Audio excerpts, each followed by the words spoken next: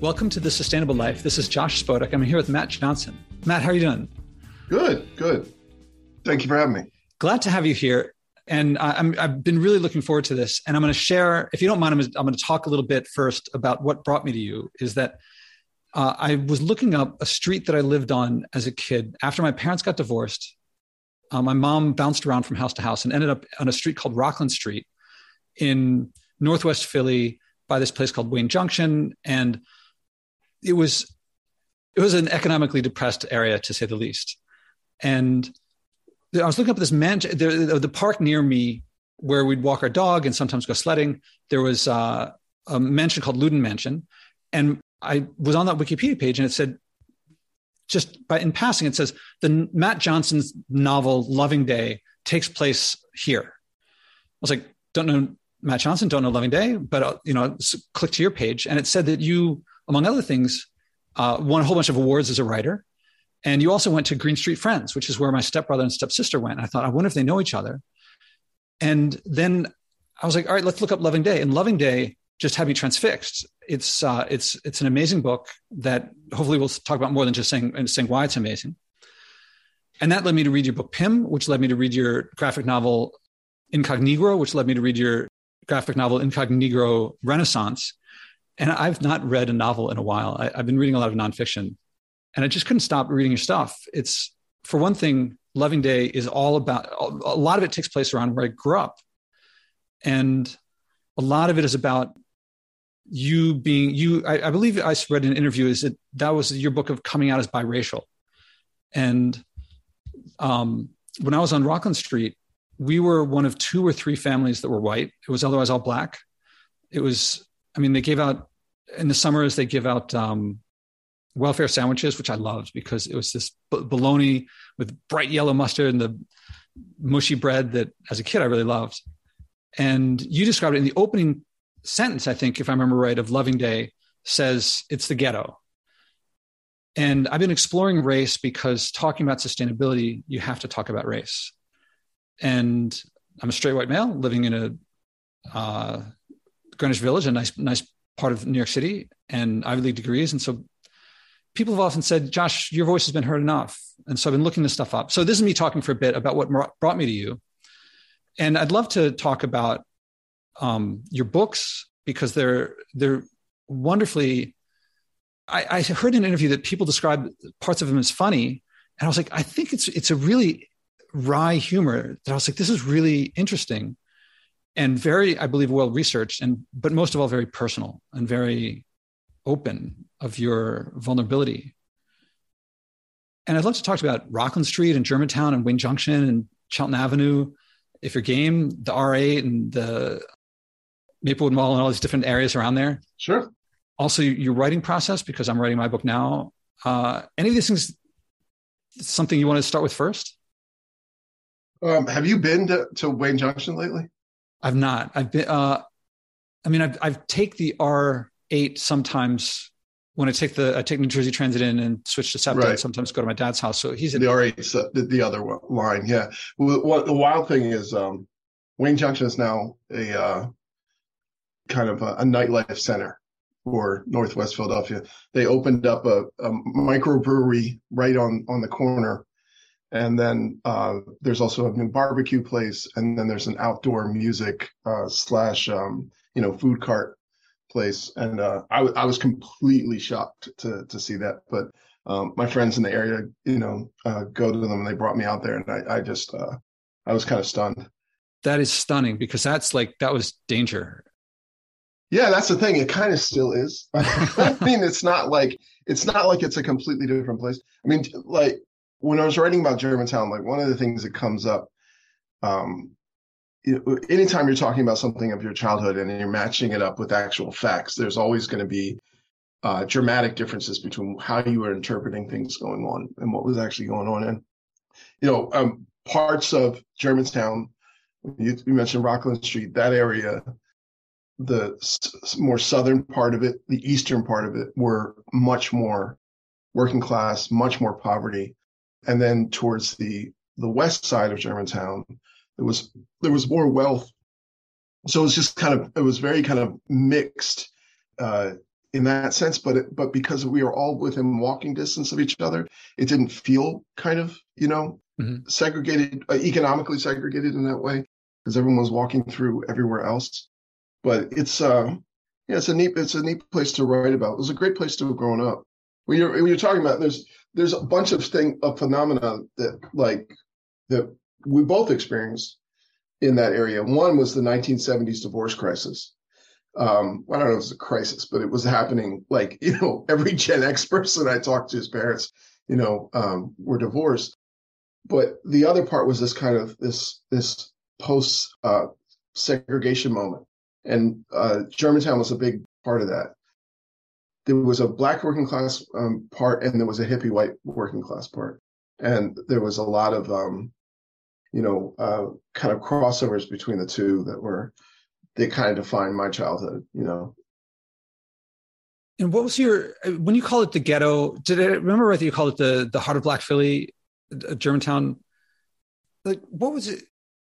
Because for me, it was normal, but for a lot of people, it's something that they've never seen. A lot of people that I know now, it's something they've never seen. It was it? Do you remember it being scary, fun? Because I remember like people playing basketball a lot because Dr. J was really big then.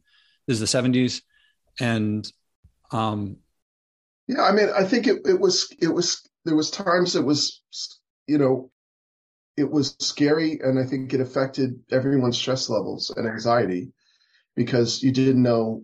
There was a lot of very desperate people around, and a lot of very desperate nihilistic people around who had nothing to lose. But most people were just working people trying to get through their day.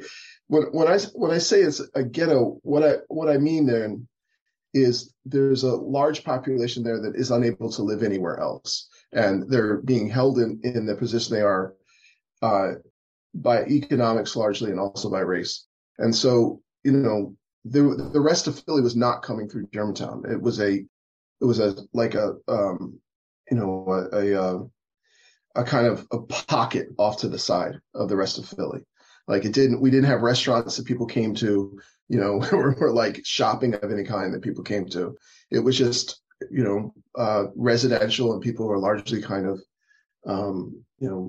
entrenched, because there wasn't a lot of other places to go, even though it was an area that was in flux, because the area that you're talking about was Italian and Polish not long before we grew up. And I remember my dad driving through those little narrow row house streets, because it was an old Italian lady that would make Sicilian pizza that he would buy for like a sheeta for like $10. And I remember across the street from me, there was an Irish family that was like the elderly mom was from Ireland, and they had bright red hair, and they were the last white people on the block. So like Germantown going through a ton of flux. And like playing basketball, we used to go to the boys club, and when you're in the boys club or the YMCA, you look up and there'd be pictures of the champion basketball teams of the past. And it was a real eye opener about where we were, because there was a bunch of those champions that were all Jewish, and there was a bunch of those champions that were all Irish, and then almost immediately a bunch of them that were Black. So, my era when I look back there was just a snapshot of an evolving neighborhood that's, continuing to evolve. Do I read passion, or it sounds like you did a lot of research beyond just your personal experience. And it's also making me think of the research that must have gone into PIM, which I think was a long time writing. And yeah. It's weird. I think with Germantown, I did do some research at different points, but mostly it was just being there and growing up there and watching stuff, and then picking up information later that made sense of things, that like whether reading history of Philadelphia or history of the Revolutionary War, history, all those things that were out of context that I experienced, they was able to sew them into a larger context, around. I like to be able to do a book like that where I know a lot about it, and then when I go to write it, I'm not looking anything up. It's just part of stored information.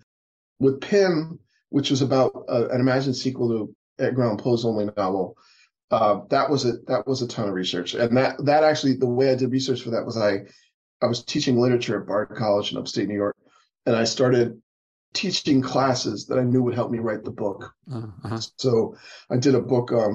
I did a class based around Toni Morrison's essay "Playing in the Dark," where she looks at the African presence in American literature. And we read every single book that she mentions in the essay. And so like stuff like that looked at Enlightenment literature and race in the 18th and 19th century. So my day job helped me get like the weight behind it. But when I go to write, there's not like a bunch of notes that are all around. It's the accrued information and just kind of coming out of that place. What's it like revisiting? I mean, what was your experience revisiting your childhood? Because I think you started writing it, I mean, several decades afterward. And so you're revisiting something. And I know that for me, looking back, I haven't gone back there yet. And I expect like next time I'm visiting my dad, I'll probably go by Rockland Street and just ride around there.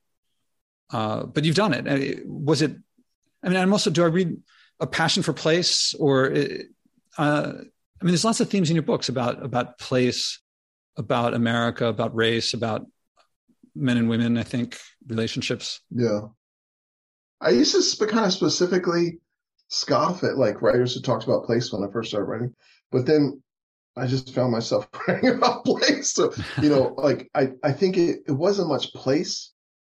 In my mind, it's more history and people, and that's place, right? And so like the history of why all these things that I took for granted as being the way they are, why that even happened in the first place. And like, I think there's an age you hit where you realize that you are not separate from history, but you are just, a part of it. And so many of your assumptions are based on things that you no knowledge of at all. So that was fascinating looking at that. The other thing I think it's neat looking now is that at the past is that increasingly, like I always wanted to get on a time machine and go to a different era, but when I found this, my body is basically a time machine. Like I remember a world that doesn't exist, that existed at one time just does not exist anymore. And I remember ways of like people being and assumptions that they had, and even accents that just don't exist anymore. And so being able to watch that and look back, it does create this this time machine feeling. When I did PIM, I actually pronounced it Loudon. I went there on a school trip, and I remember the trip very in a very detailed manner. Even like I remember my second grade teacher was the one driving the bus, and she accidentally knocked out a rearview mirror of one of the cars on Germantown Avenue. So ever since when I drive, I'm just trying not to knock somebody's rearview mirror out. But we went to in the middle of this very tough working class area. There was this massive mansion, and we went inside. It was just like it was a more dramatic version of things that I already knew about in the area, but it was even more so because there was a working class area that had these urban mansions basically in it. Most of them were cut up into single room occupancy or apartments. Then I took that as standard. But when you get to Loudon, one, it's in pristine shape, or in the sense that it's not been cut up. It was, I don't think, ever in pristine shape. But also it's on about 3 acres. So it's like separate. And the only ones that still have that kind of space on them are mostly, museums at this point, former country houses of the Revolutionary era, Revolutionary War era.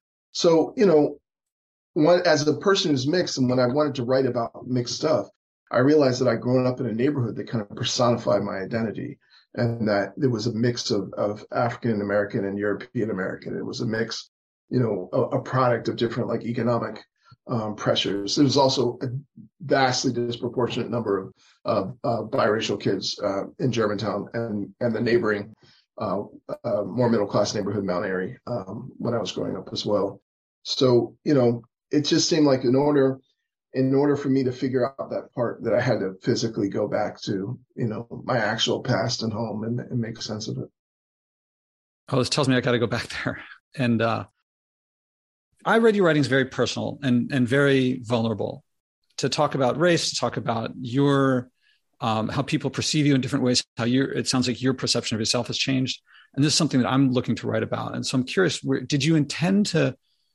I read you as using the writing process as a way of exploring yourself and then putting that on the page for everyone else to see, which can be very scary, but also I would imagine very rewarding. And was that a goal of yours? I mean, it looked like it was, but I'm not sure. Yeah, but a different order. Like I wanted to do the writing process first.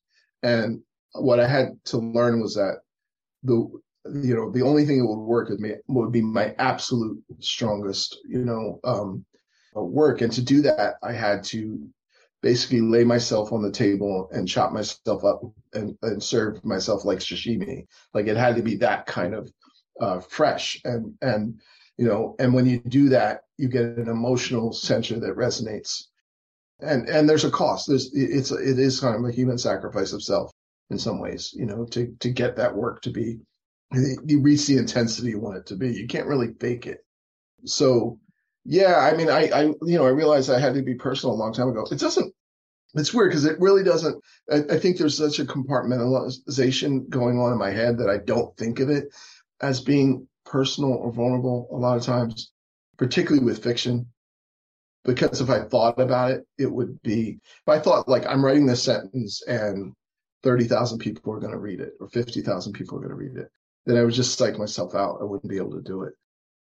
So I just don't think about that. And when it comes out, when people come up to me, and are like, oh, I connected to this part of it. I honestly forgot that I even shared it. And it's kind of like a surprise. Like I'm just always, I shouldn't be surprised, but I'm always surprised by it. Is the feeling while you're doing it dissociated, or is it curious? Is it cathartic? And are you glad are you glad you did it? Well, yeah, I'm glad I did it. I don't know if it's cathartic. I really don't. I don't know if it's self-destructive or cathartic. I really can't tell. I feel like the transcendent part for me is getting into this moment where you're just creating something that's like, if you really get into the mode, you're creating something that's better than your conscious mind could have even come up with. You're tapping into something that's part of your subconscious, and it becomes it becomes great, and that's the goal, and that's what I get from it. When the book comes out, that can be my understanding of what the book is, can get reinforced by the critics or not reinforced by the critics, but still what mattered was just being able to capture that kind of glowing orb of kind of art. And yeah, again, there's a lot of compartmentalization with that, and a lot of which I don't think if I didn't do it that way, I probably couldn't do the process at all. The dissociation, the compartmentalization part. Yeah, because I really have no desire to share all this stuff with tons of people. I really don't.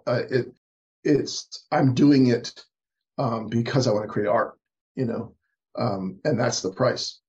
So, which is a bit, different. Now, again, that's just with me. Like I teach writers pretty much full time, and I have for the last 20 years. And people have a variety of different motivations. And there's a lot of people who want the catharsis of sharing. So I think I'm more the exception in that regard. But for me, it's just actually about, like, I want to create the best piece of art I can before I die. And so every time I'm doing that, I'm sacrificing as much as I can to create the best work possible. Just as a life goal, like it's a game kind of, I have no illusions that everything isn't going to turn to dirt. But still, as a life goal, that's the goal. So do you have to me, it feels like a skill. The longer that I write, the more that I find in me that's worth writing about, or that it's worth delving into and sharing. And so I think of it as a skill that as I do more, like the current book that I'm working on is on sustainability leadership. And originally I was writing a book for how people can lead themselves and others to live more sustainably. That's not obviously going to be about race. But then I realized I couldn't help talk about it, but then to treat race. But then when I started treating it, virtually everyone I spoke to would look at, I think they would look at me and say, there's certain things, Josh, you just can't possibly understand. And I was like, the person you think I am is not, I don't know who you think you're talking to, but it's not me. Or, you have an idea of someone that's different than me. I have no idea what the existence is. The person that you think I am, I have no contact with that person. I don't know who that person is. And then I realized I have to share this so people know why. Like I'm doing things like I haven't flown since 2016. My apartment, I disconnected from the electric grid. I just went over to the circuit breaker and opened it up so that I'm off the grid for now in my 5th month. And people think that like I'm doing some curious thing. Like it's, oh, that's kind of interesting. That's kind of, but what one person does doesn't matter. And they don't see this inner passion that's in me. And for me to understand where that passion was coming from, I have to go back to my childhood and I have to come back to my racial identity. And I have to express that in a way post George Floyd that people are not going to say, look, Josh, your voice has been heard a million times before. And it's scary. And I think for me, necessary. I think it'll work, but I'm not sure. And your books woke something like that up in me, or did something that I'm looking to do. So I'm kind of curious about this process about laying oneself bare on an issue that I'm in the process of doing.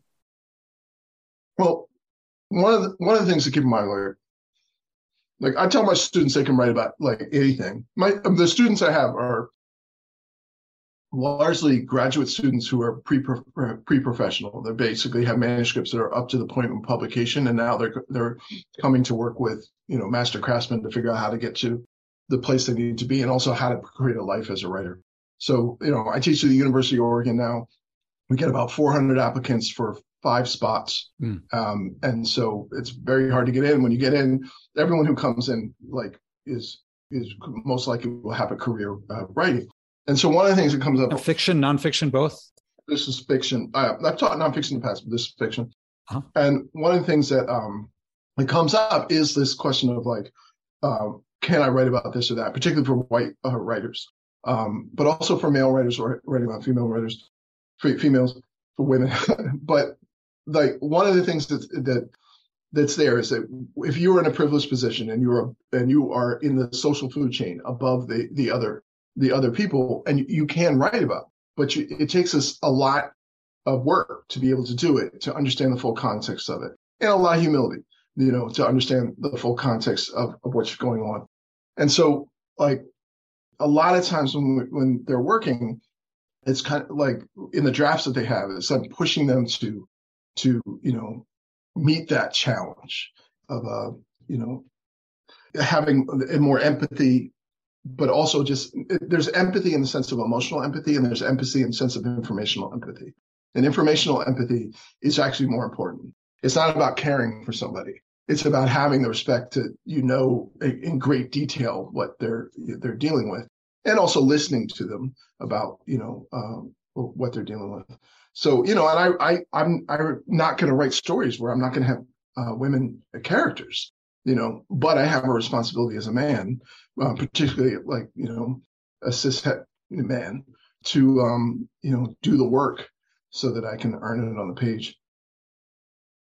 So I want to go back and get the concept of informational empathy this comes out. Do I read right that this comes out through research, through learning what, factually they've gone through, what the world looks like from their perspective? Or what informs that perspective? Yeah, I think of informational empathy being two parts. One, the respect to do all the research on what's going on, not just the moment, but the moment behind the moment and the moment that impacted that, right? So having all that research immediately gives you a better understanding of what's happening, right? But it doesn't give you all of an understanding of what's happening, because the other part of it is listening to the people who actually experienced it, and respecting that that their perspective on this is firsthand account, and that that you need to figure out how to get that information that you've gotten and factor it through what people are saying happened, and find something closer to truth between the two of them. So, for example, when I wrote about the Hurricane Katrina, I had a fictional story that took place in Hurricane Katrina, and so. I'm not from New Orleans. I love New Orleans, but as a person who visits, not as a person who lives there. And so, I know all the things that happened, where I did at the time during Hurricane Katrina, all the failures, all the specific moments. But it is very different to know all those moments and then talk to the people directly who experienced it. And so, some of the things I missed when I was just researching were the more mundane moments. Because all I'm looking at is the top 10 worst things that happen. But then when you actually talk to people You have people who are dying on one block, and on the next block, they're like, yeah, well, we had enough food. And, after the first night, we just kind of waited it out and we barbecued you know what I mean? So it's like all those realities you can't get from information. You have to get from listening to them. And the other thing is, there's a tendency, because we might, know a lot about a subject, and we've researched a lot about a subject, to hear people who say things that contradict our understanding of the subject and think that they must be wrong. And that's a failure of empathy in that sense. The question is never, are they right or they're wrong? The question is, why are they feeling that way, right? So, and this comes up with fiction a lot, because otherwise you're just writing about yourself. So, I had a student, who's interested in writing about Guatemalan refugees. He had done all these books of Guatemalan refugees, but he hadn't talked to people directly, and he hadn't visited a lot of places. And once he did that, it wasn't that it was a completely different thing he encountered, but there was this dramatic shift. So again, like, I don't subscribe to the idea that certain people can write about or comment about certain things. However, the more distance it is from yourself, particularly if it's more distance in the sense that the experiences for people who are behind you on the social ladder, the more responsibility, it entails, and the more challenging it is, to be honest. So I'm thinking when I go to Rockland Street next time, I should talk to people and stop and just get the feel for it. And my mom went there a little while ago and actually she went to the family down the block where she was friends with someone, and the family's still there. The mother, I think, wasn't there. But I should take inspiration from this and visit and talk and get those views. You should. But, another thing to keep in mind is you being on the block and some of the black kids who are on the block, you're both on the block at the same time, but you have very different social realities. Yeah, very different. Because you left. Yeah. And so the key of being in a ghetto is not being able to leave. So the fact that you were able to leave and establish a middle class, upper middle class, whatever life, an educated life, makes it so you have these things that in one sense look parallel, but in another sense aren't at all. Because what defines their life is the fact that most of them are still there. And a lot of them are dealing with, lifetimes of this stress. And also, as somebody who's also conscious about what's happening on our planet right now, a lot of them are cut off from green spaces, in a lot of ways. Mm-hmm. So they don't get to de-stress. There's one green space in that neighborhood in southern Germantown part we're talking about, close to eastern Germantown, and that's the Hollow. And that's on Germantown Avenue, right above Wayne Junction. There's a basketball court there, and there's a little park above it. When I was a kid, I thought it meant the Hollow because it was like burned out like a crack house, because it was like one of the roughest places in the neighborhood. You would not randomly go into that park, unless you were specifically going to play basketball at a certain time when your mm-hmm. friends were there, so like they're experiencing all that. And they're, for me too, like, I was there, but my mother was getting a graduate degree, in social work. My dad was a geologist, white geologist. So like, I knew, even when I was in school, I knew I'm getting out of here. You know what I mean? Or I'm having the chance to go and do all these other lives. Most of these people I'm in school with at Philadelphia Public Schools, they don't. And most of them are not going anywhere. So it creates this like sort of dramatically different, vibe. When we look back and see like what our shared experiences and what our experiences aren't actually shared, How about you're also into Green Street Friends, and I had a lot of friends who went to Friends schools. Was there big Quaker influence there? No, the private school system in Philadelphia was basically founded by the Quakers. So almost every private school in Philly was either Quaker or used to be Quaker. Like Penn Charter started originally as being Quaker, and then left.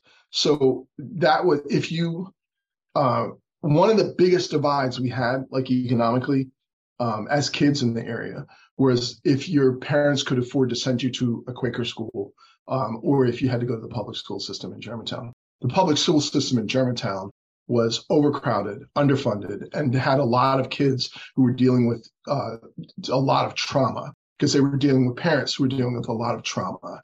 And so, they had one experience. They're in a room with like 38 kids. Many of them really, like by today's standards, would need counseling. And then you go over to in this kind of cinder block, industrial building. And then on the other side of the Green Street Friends was one of two Quaker schools, Green Street and Germantown at the time, and I think still there now. And, we were basically we were sitting on like couches in like a living room setting, and it was like 15 of us. And, it was so different between the two. And I went back and forth.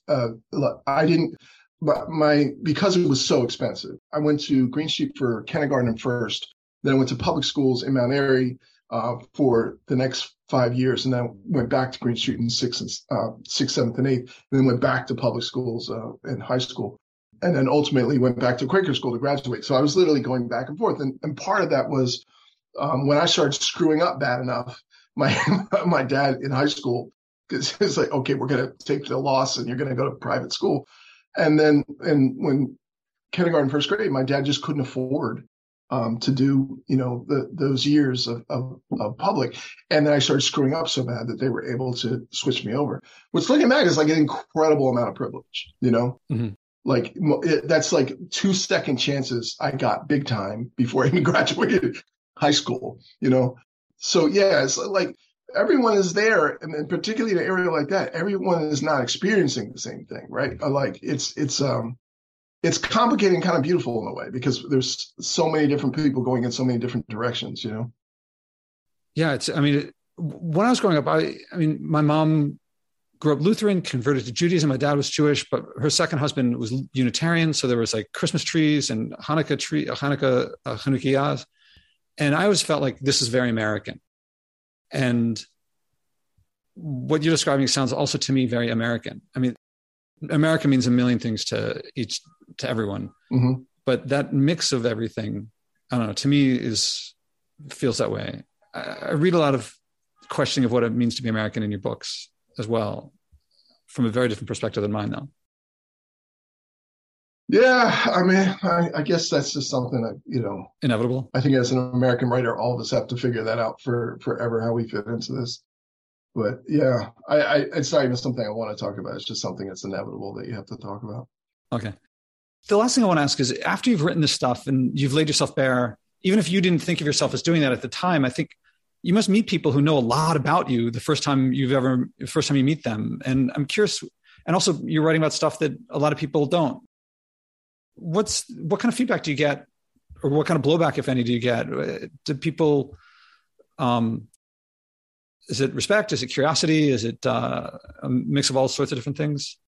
It's a mix. Yeah. It's invariably when a book comes out, there's some people who adore it, and there's some people who, hate it beyond measure.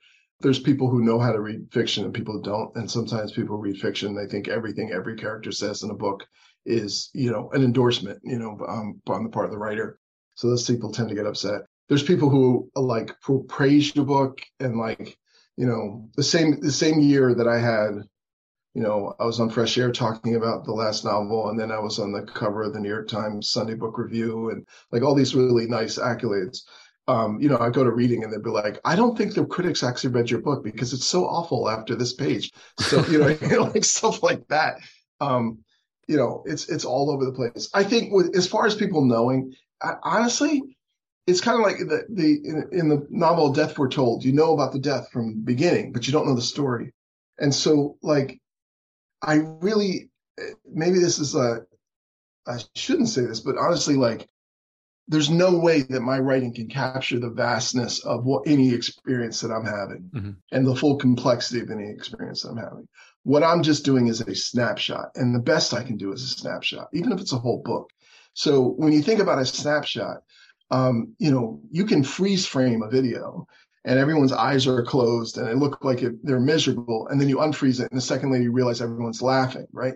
So it's not that's the best I can do, is that snapshot. So when people think that they know, like me, in the larger experience, they really usually don't at all, but they know that one snapshot, and that snapshot is real, but there's no way it can carry the full complexity of what's going on. So in that sense, I feel kind of protected, many people don't know about my actual life, and their concept of my actual life is based on what they're reading in the books. even like other professors, like I wrote a book about a professor in that book, Pym. Other professors assume that I'm an expert on 19th century American lit. No, I just created a character who's supposedly an expert on 19th century American lit. So like, there's always that distance. I mean, in my life, like the primary focus in my life right now is reducing my carbon footprint and thinking about how, that happened. I lived in Texas, in Houston. I was like, I was a meat eater. I was eating beef all the time. I was eating brisket. I was driving 40 minutes to work and 40 minutes back again and sitting in traffic. So sometimes it was an hour and 10 minutes. I had a massive house. And then, was much better insulated than my little tiny apartment now, but still I was using all these resources I didn't need to be using. And, when I moved to Portland, all of a sudden all these things became, one, it reminded me very much of Philly in a lot of ways. But all of a sudden, my footprint was able to just down. Like now, I don't usually drive. I have a little electric moped that I love running around in. I take public transit or I bike, and I went vegan or plant based to lower it in that way. I do work in Eugene and live in Portland. I take the train down. So I like a lot of that stuff is just lifestyle stuff. So that is more of what I'm thinking about every day.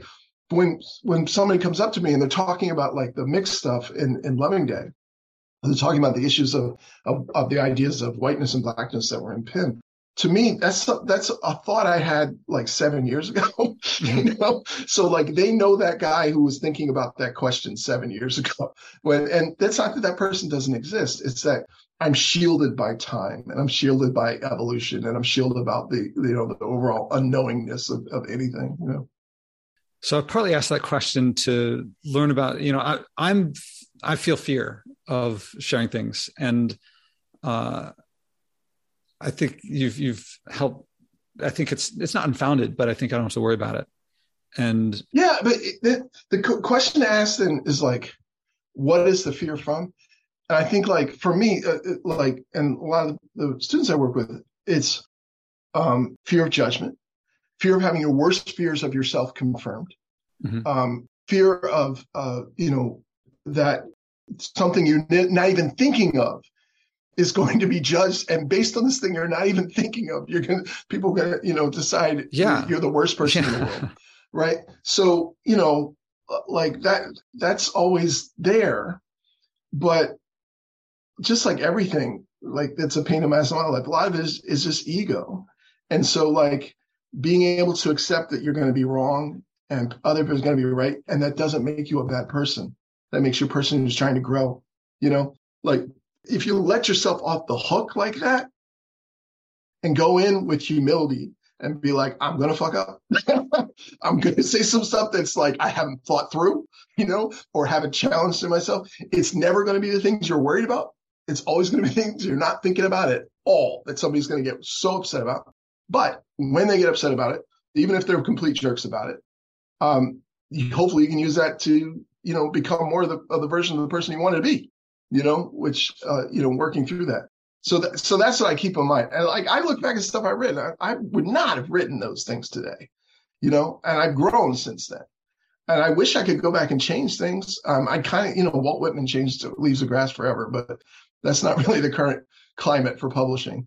But I'm glad I did it because I was able to get somewhere from it, and every once in a while I have to defend things that I wrote like 20 years ago and sometimes don't believe in.